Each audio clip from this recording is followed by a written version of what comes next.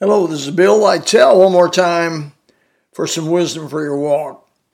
I've been meditating lately on a life of no regrets or few regrets. It's pretty hard to live a life of absolutely no regrets. I get it. There's some things I wish I'd go back and undo, redo, do better.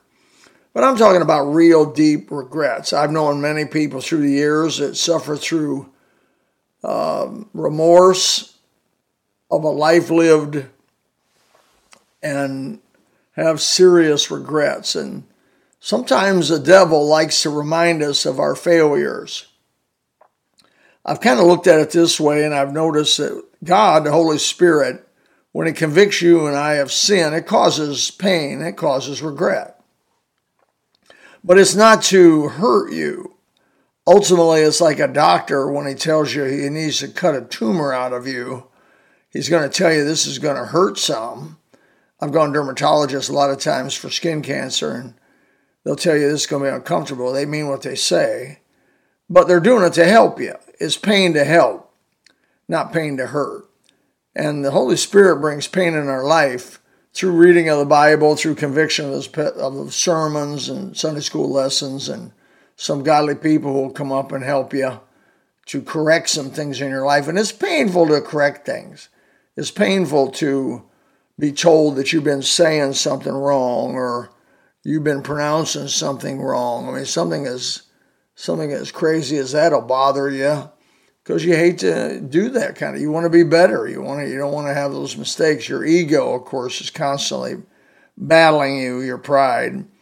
And so as you go through this kind of internal war, you want to remember the Holy Spirit brings this kind of pain to help you, and you want to comply with Him and comply with the Word of God. But there's another kind of pain that the devil brings on us and his people bring on you, and that's regret and pain that cannot be changed. Paul kind of addressed it by saying, forgetting those things which are behind, I reach forth to the prize of the high calling in God by Christ Jesus. And then that's right. Forget the things which are behind. Now, it's good to reminisce on things that are behind you that you did, good decisions you made to encourage you. But Paul had a lot of things that he did early on, that he helped to kill one of God's servants and other people he took and imprisoned them for their faith in Christ, and on it goes. So he could say that he had bad memories and regrets of when he was outside of Christ. But he said, I'm not going to dwell on those because that's pain of the devil. To a point, that's pain the devil brings along just to hurt you, just to bring you down, just to destroy you, just to put you back. And so he said, don't do that. Colossians 3 says, keep your focus on things which are above, and keep your mind on things which are beneficial to you. And so in this war we go through daily as we get up, face another day, we got decisions to make. Am I going to allow past regrets, past troubles, past problems to give me a downer today and tell me how horrible? When the devil comes by and tells me how bad I am, all I can do is agree with him and say, but I'm in Christ Jesus.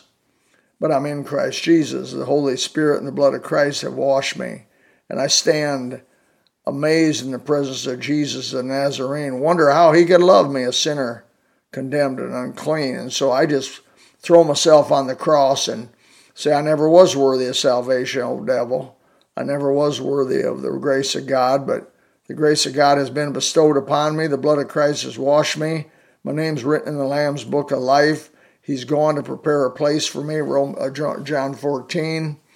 And he's guiding me with the Holy Spirit. He's given me the Holy Spirit. I now am the Holy of Holies. The very presence of God is in me. And I have the Word of God given me, which has been sacrificed for us by so many, the old King James Bible. And He's given me a good Word. He's given me the Holy Spirit. He's given me the local church full of believers that love Jesus. And I'm not going to pay attention to the ones who don't love Jesus. I'm not going to spend my time on the bad seed.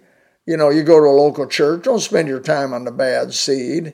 Spend your time on the good seed that's there. The people who, old-timers and lovely people who have given their life to Christ and live for Jesus. I mean, we're all junkyard dogs, come out of Romans chapter 3, right? We're all sin and come short of the glory of God. We all came from, we got poison of asps under our tongues. I mean, there's no nobility. There's no royalty that got saved. We were sinners, unable to save ourselves.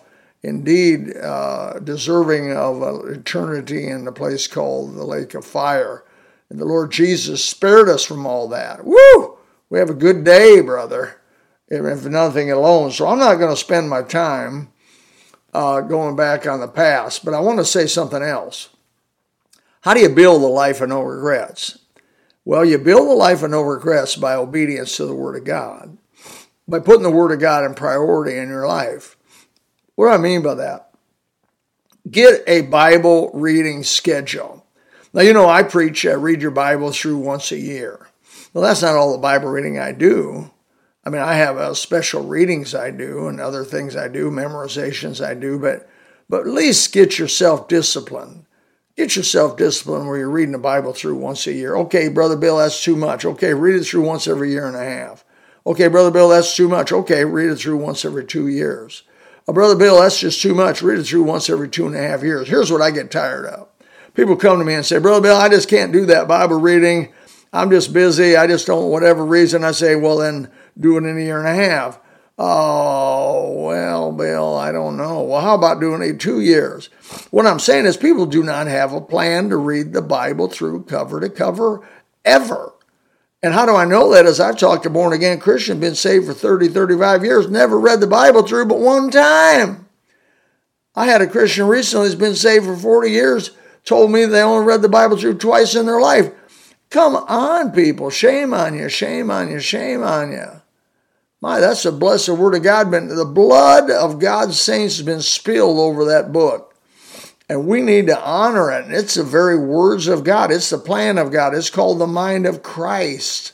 We need to know at least what's in that book. Well, how are you going to know what's in that book unless you read it? You're not. You can't trust other people. I mean, I appreciate you coming to hear me preach or listen to these podcasts, but really you need the Word of God one-to-one from the Word of God to your, from the pages of God's Word to your mind and your soul. And if you'll begin to pursue God, as A.W. Tozer put it, you're going to pursue God by reading His Word. I am going to know you, whom to know is life everlasting. Oh, God, help me to know you. And so I'm going to read your Bible. That is complimenting what God's done for us. How much more could you compliment what God has given us in the Word of God, but by reading it? And how much more could you insult God than by not reading it? Think about that. I'm not trying to hurt your feelings. I'm trying to get you where you make a plan. Look, you're a slow reader. Read the Bible through once every 2 years, once every 3 years. But look, in 9 years, you read it through 3 times. Think about that. You say, well, 9 years is a long time, preacher. It's going to pass. Boom, boom, boom. You'll be through 9 years. And how old are you now? How'd you get there? Well, if you don't make a plan, you're going to fiddle away, fluff away, mess away the years. You're going to look back, having been born from above for 50 years, having read the Bible through 1 or 2 times. That's a life of regret. You don't have to live that way. You don't have to have that happen to you. Make a plan. Keep a schedule. Discipline yourself to do it. Get some people that are accountable. Have them help you do it. Have them help you beat you up a little bit if you don't do it. And by the way, don't have such tender little feelings that you get beat up about not doing something for God. You're going to quit. Go away, take my ball and my bat and leave. Don't do that, brother. Thank the people. Hug the people that come and challenge you. God, bless the people that challenge you for higher ground, to move up to higher ground, to get your standards lifted up to God's place. Woo! Help them. Encourage them to do it. Make yourself accountable. And then when you look back, I'm 70 years old. I look back and I say, thank you, Jesus. Thank you, Jesus. Thank you, Jesus. Have a little spell about a life lived for Christ. Now, I got little small regrets. Sure I do. I wish I could have done better. Sure I do. But I have, by the grace of God, obeyed a schedule challenged myself, put myself under the gun, made myself read the Word of God. When I felt like it, didn't feel like it, was good, bad, and ugly, and good weather, bad weather, and I read it and over and over and over, and it has transformed me. It has changed me. It has made my blood bibline. I think about the Bible. I quote some of the Bible. I dream the Bible. I eat the Bible, and it's sweet. Oh, my brother and sister, is sweet. Get off your iPhone, get out of all your iTunes and all your junk, and read the Word of God, and you'll live a life. You will. You'll live a life with no regrets or few regrets by His grace. May the Lord bless you with some wisdom for your walk.